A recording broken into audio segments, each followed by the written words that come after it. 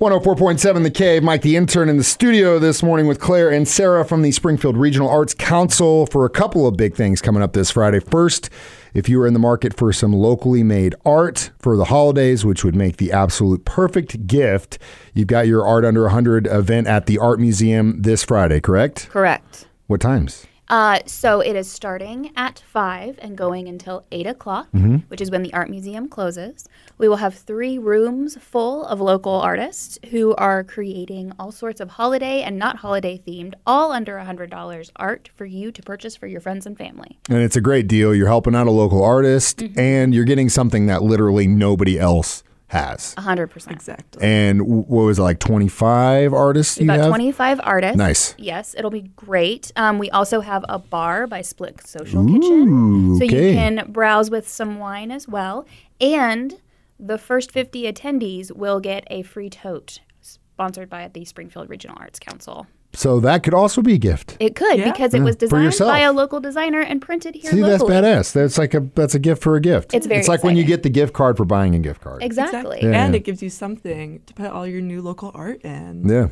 That's a great idea. So this is also, I'm assuming, kind of a pit stop on First Friday Art Walk. It sure is. It is. So First Friday Art Walk has 17 venues open this month. It's a busy month. That they're going to be open for variable hours between 5 and 10 p.m. But we have some pretty exciting shows. As always, do you guys, now that the baseball season is over, parking should be a little bit easier at the Creamery for the kickoff and stuff like that? we won't actually be at the Creamery since 100 and Under You'll be at is the Art Museum. Makes sense. Yes. Okay. Well, then go to the Art Museum instead. It's But right the there. Fine Arts Academy here in town actually has a school show at the Creamery Oh, because it is a cool. community space. So Yeah. if you want to swing by the Creamery, they'll be there from 5 until 7, I believe.